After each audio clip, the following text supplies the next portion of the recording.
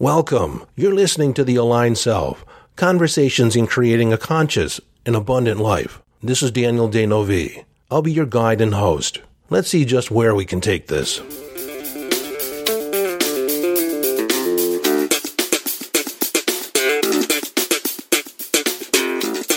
Hello, friend, and welcome back to the conversation. In today's episode, we're going to talk about twin flames, soulmates, the one. Those idealized relationships that we tend to seek out as we're moving through life. If we don't feel like we're currently in that situation, we quietly and subtly hope for and wish for that type of relationship. And if you're currently in a relationship and it doesn't quite feel that way, sometimes this idea plays in the back of our mind that somewhere out there, underneath that big sky, is someone that is perfectly matched for me. And so lately, as the story goes, this idea or these ideas about soulmates and twin flames have been paraded in front of me in my client conversations, on TV, in the media. I believe that the universe has been parading this in front of me so I can talk about it, so I have a viewpoint. My wife and I recently watched a Netflix series called Escaping Twin Flames, which was about a new age community and coaching system that promised to unite you with your twin flame. Now, spoiler alert that the Netflix series is all about how this organization is very cult-like in its practices. And I have to admit, in watching the series, I was left with the opinion that, yes, this was indeed cult-like. It was not oriented around your best interests. And I suggest if you have Netflix, you watch the series. There's 3 episodes. And frankly, I prefer you watch this or investigate for yourself what the claims are so you can arrive at your own decision and not necessarily listen to me. Now, in this episode, I'm going to talk about some of the concepts that they use, some of the practices that they use, and whether or not they're valid or not valid, and revisit the practices that I suggest you have in place to ascertain for yourself whether or not you're stepping into an organization, a process that is not really aligned with your higher good. So, first and foremost, I want to talk about the idea of the one. Like there's one person out there, like a perfect connection, a perfect balance, a perfect mate for you somewhere out there. I used to believe that. I used to think about that when I was in my 20s and my 30s. And whenever I would connect with a woman in a relationship, I was asking myself, is she the one? Is this it? Is this the one? And we ask that because when we first come together, there seems to be this heightened level of compatibility. They know my thoughts. They're a perfect match for me. And I've been in that perfect match for at least 8 dozen times over my life. Now, I want to talk about how the mind works. When we think that there's the one out there, a soul match, a soulmate, even twin flames, internally we have a list of criteria that when we meet someone new, we try and fit them into our criteria. Do they have this attribute, this attribute? Oh, we seem to read each other's thoughts. We take this elevated level of rapport and we elevate it, we make it more than it is, especially in the beginning. Now, something else you need to understand about human beings when they first come together, when you first meet friends, when you first meet someone that is a likely possibility for a further or a deeper relationship, we tend to hide the aspects of ourselves that we feel are the least attractive. We don't necessarily parade them out front and center. We keep them in the closet. We keep them in the back seat of the trunk. And the person you're relating to is doing the same thing. And the more insecure a person is about their defects, about their shadow aspects, the more they will attempt to hide those aspects, keep them away from you until probably 3 months in the relationship. This is often referred to as the honeymoon phase, or when the first blush of love is there, we're blinded. You've heard it, love is blind, because we tend to only see the things that we love and appreciate. We see the best attributes in the other person. And the other person is making it easy to do that because more than likely, like I said, They are hiding those shadow aspects, not keeping them or not putting them out there front and center on display for you to evaluate.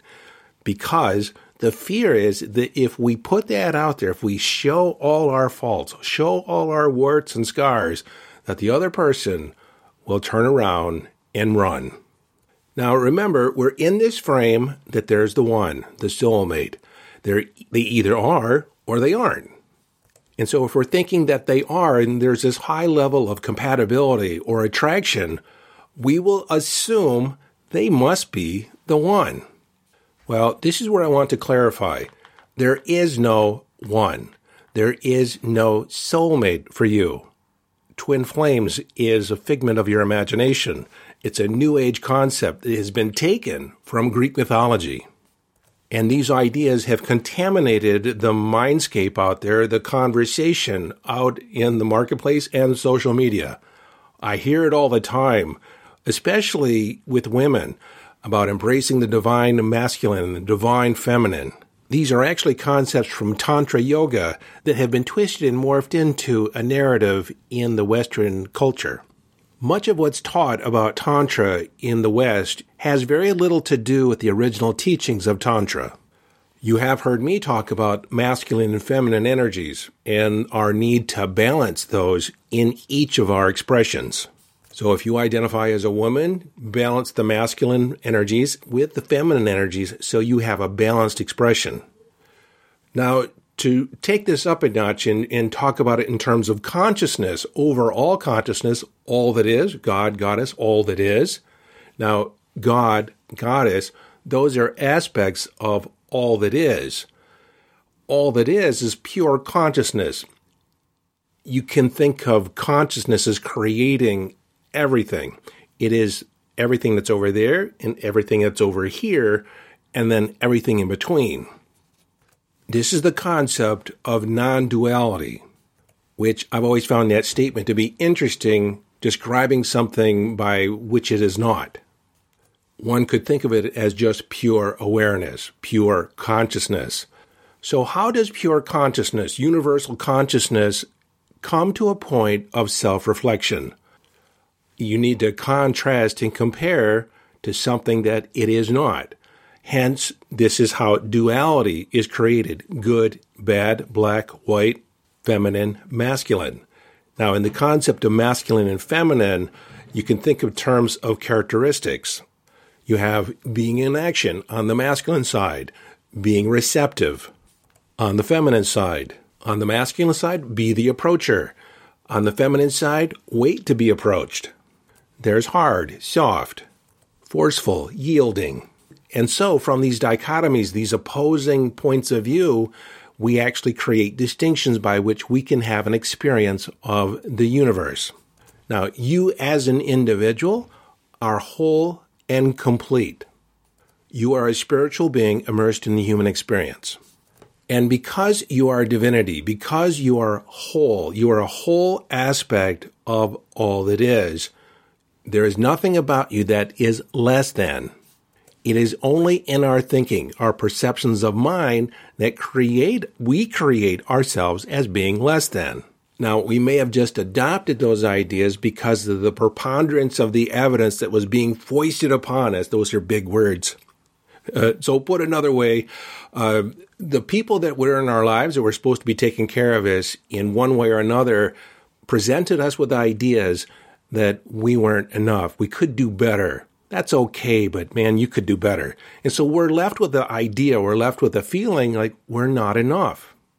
And because we're trained to receive that feedback externally from outside of us, from our parents, from our teachers, from our peer group, then we give up our own autonomy, our sovereignty, and we surrender to the opinions and perceptions of other people about us.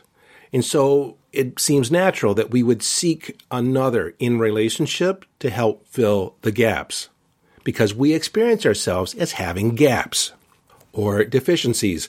And so we seek a partner that might bridge those gaps or fill those gaps and complete us. This is where the malarkey starts. Everything that I'm about is about you being self-directed, inner-directed, that you become your own authority. and that you have an experience of yourself as being whole and complete. That's the work that I do with subpersonalities, my signature program, The Aligned Self, and virtually every other thing that I do. Every other topic on this podcast is about you having an experience of yourself as being whole and complete. All the answers are within you. You have everything you need, whether you believe it or not. And so you don't need anybody else. You don't need anybody else. You can want somebody else, to be sure. Now, with that said, as a biological entity, an organism, we crave love and affection. We love to be acknowledged. And I, for one, for years, sought that out in other people. I wanted other people to validate me, to affirm me. And I always was left with the short end of the stick. It was never, ever enough, even when they did affirm me, because I didn't affirm myself. I was never fully appreciative of their love or their affection or even their attention. So because I did not feel it inside, I was constantly craving it from outside. Yet when I received it from outside, it never fully satisfied the itch. Now, it might have been satisfying for a moment. There is that sense of feeling complete in those moments, but it doesn't last. And I believe because this is a fundamental problem with how we're brought up, fundamental problem in society, in that external validation that we get from our parents, you're a good boy, you're a good girl. This is why I believe parents should teach their children, you should be proud of yourself.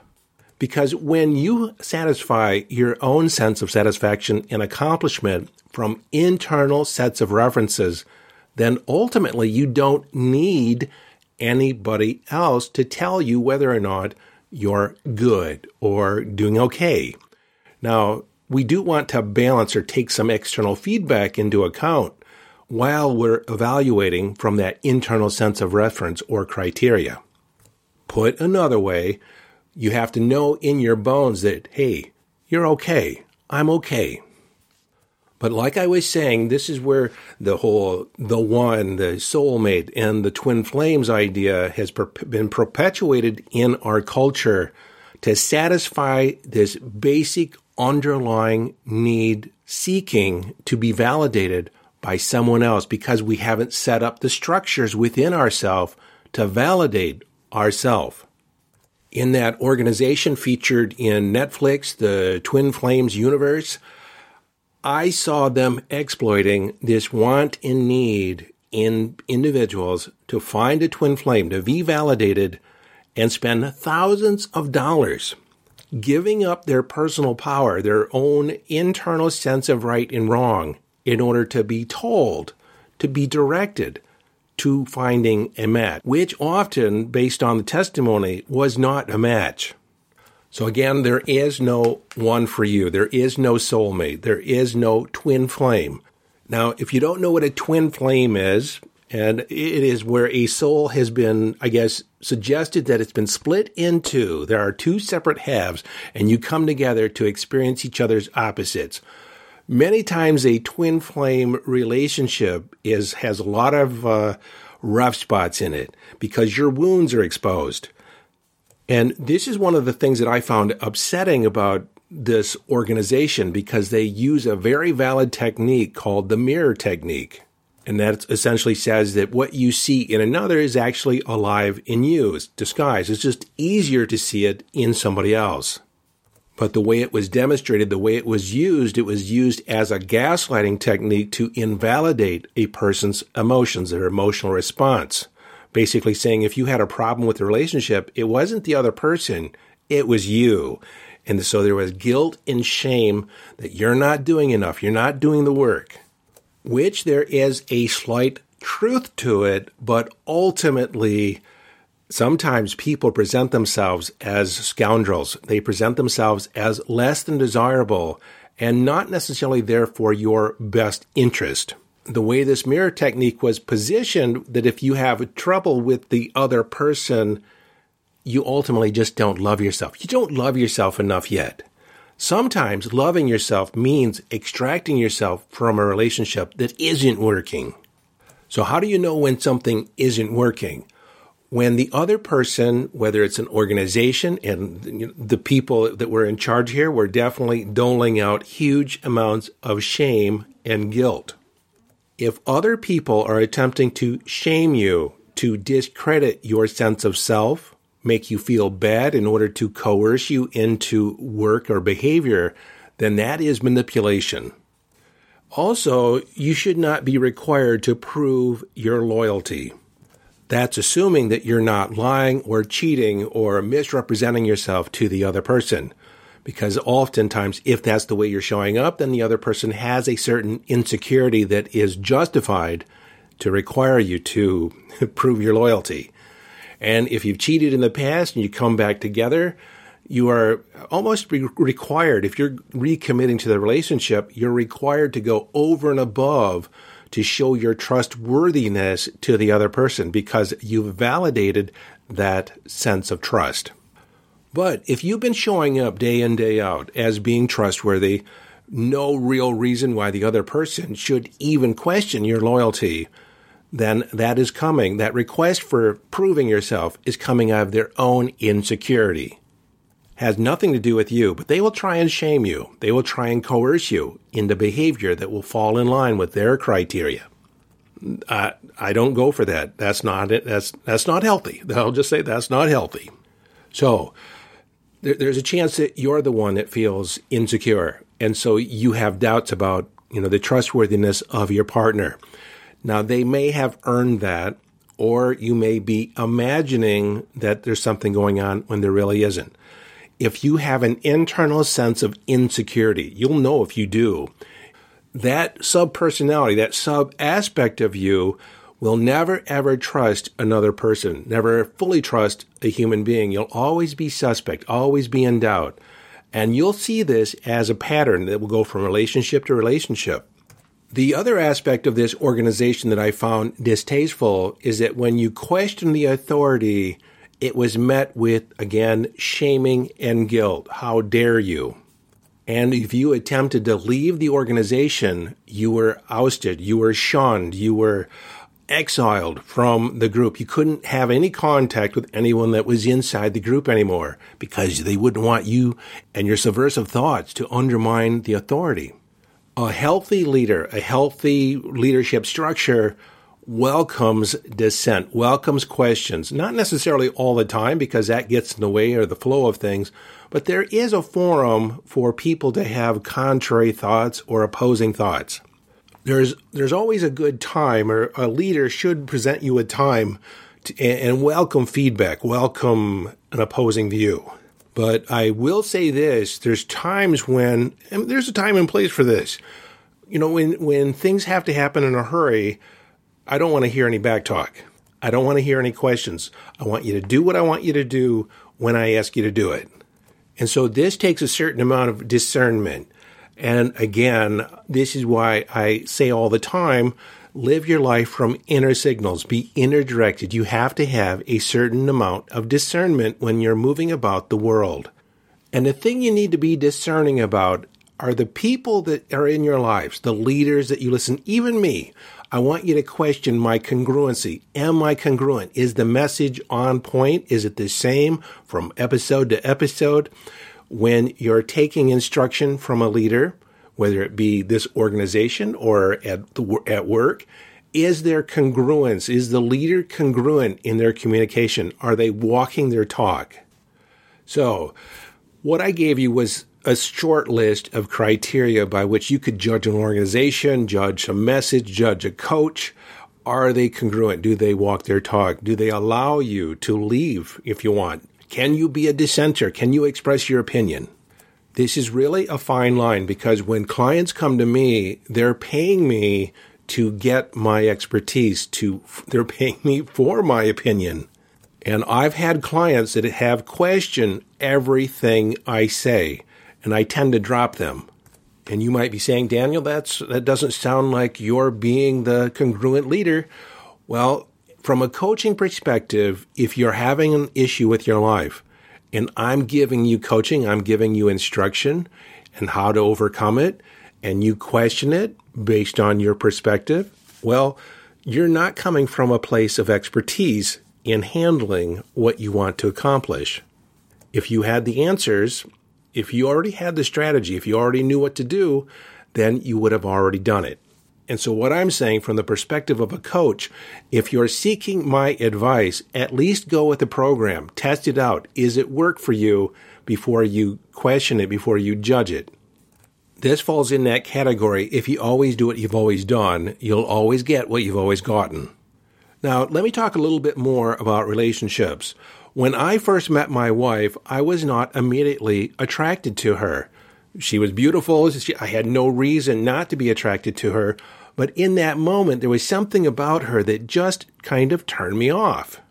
And I was wondering to myself, what's going on here? It wasn't until she got up and went to the bathroom and I was thinking about it and I realized she did not have the particular dysfunction by which I was typically attracted to, meaning that she didn't need me. I mean, she was relatively well-adjusted. Her life was together. There was no gap that I was seemingly filling.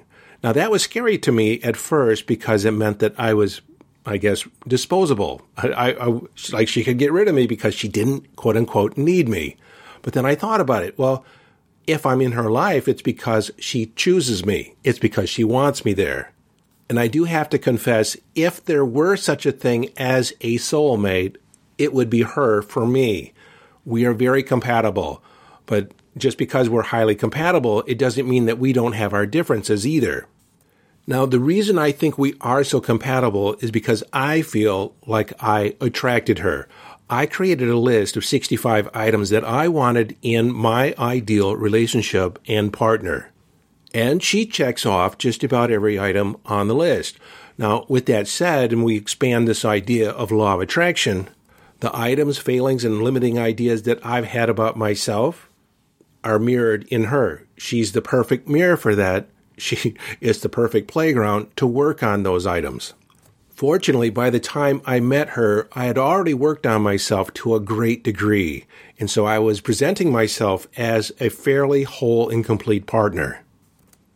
When you have not done the work, when there are shadow beliefs inside you, beliefs and limitation that I'm not lovable enough, I'm not enough, more than likely that will be mirrored in the relationship. You will attract a partner that will bring that to the surface. You will either have to deal with it or you're going to suffer. And occasionally these relationships are the ones that are meant for the long haul. There's someone that are going to be there with you and work through these items with you as a partner. And sometimes these are meantime relationships. These relationships actually bring all this stuff to the surface in order to prepare you for your next relationship, especially if you're doing the work and the other person is not, or they're doing the work and you're not. There's going to be a level of incompatibility there at some point. Incompatibility for the long haul. Now, I can look back over every relationship I've ever been in, short-term, long-term. There was some aspect of that relationship that allowed me to learn more about myself, to become a better human being for the most part, to learn more about myself, to learn how to love better, express myself better, communicate better. But again, underneath that was that belief that I was looking for the one. So I was making a lot of mistakes. I was creating a lot of detours for myself. I could have moved, I guess, maybe faster. No, it wasn't. I moved as fast as I could to find the woman I found. And she made herself available, extracted her from the circumstances in her life to be ready for me at the right time. And so in that regard, we attract the relationship by which we are open to receive. Again, let me say that. We attract the relationship by which we are open to receive. And so whichever relationship you are currently in, you attracted that dynamic to yourself, for better or worse. So in this episode, I talked about many dynamics about consciousness, about compatibility, about relationships in general. And I really want to drive home that there is no the one. There is no such thing as a soulmate or a twin flame. Those concepts are actually grounded in scarcity. From this concept of abundance and law of attraction, there are an unlimited number of people, an unlimited number of relationships, but which would be or could be compatible to you. And so if you're footloose and fancy-free and you're looking for a relationship, I would be more invested in figuring out why this is not the relationship for you than trying to figure out why it is the relationship for you. I'll do an episode 2 on how to attract the right relationship or the ideal relationship for you, whether or not you're in a relationship already or not. Because if you're currently in a relationship and it doesn't quite feel like it's meeting your criteria, meeting the standard, if you begin focusing on the things that you want, the things you want to attract, the circumstances, the dynamics, it may be right before you. You may call that forth from your partner once you begin focusing on it, or they may just go away. The relationship may just quietly end. Now, before I go too far, I just want to readdress this idea of disqualifying a relationship on the front end, figuring out all the reasons on why this is not the right relationship. And there is the danger of you coming across, not necessarily a danger, but there could be the perception that you're just being too picky. Well, frankly, I don't think you can be too picky unless there's criteria there that people just can't seem to meet. Again, we want to focus in on the essence of what we want and not necessarily the form of the way we think it should come. And we'll get more into that in a future episode. But I just wanted to reiterate the thing that really bothered me was this whole organization that took advantage of people's need or their insecurity about attracting the right relationship, saying that they could assist them in getting it. Not even just assist them in getting it, they could get it for them. There was a guarantee to it. And the videos and the communication that was presented from the leadership of this group was really disturbing for me as a coach. And it really bothered me when I visited their Facebook page and saw that there were 74,000 members in their Facebook group. I realized they are not all customers. They're not all investing in this organization, but they're in a conversation that I do not believe is healthy. And that's why I did this episode, because it is my desire for you that you continue to live from inner authority, be inner directed, following your bliss, accepting yourself as whole and complete, knowing that you have all the resources you need and that you require within you. It's just a matter of unleashing them or bringing them out. So until next time, this is your friend and host, Daniel D'Neuville, urging you to follow your bliss. Live your life from inner signals, be inner directed as you engage in the epic adventure.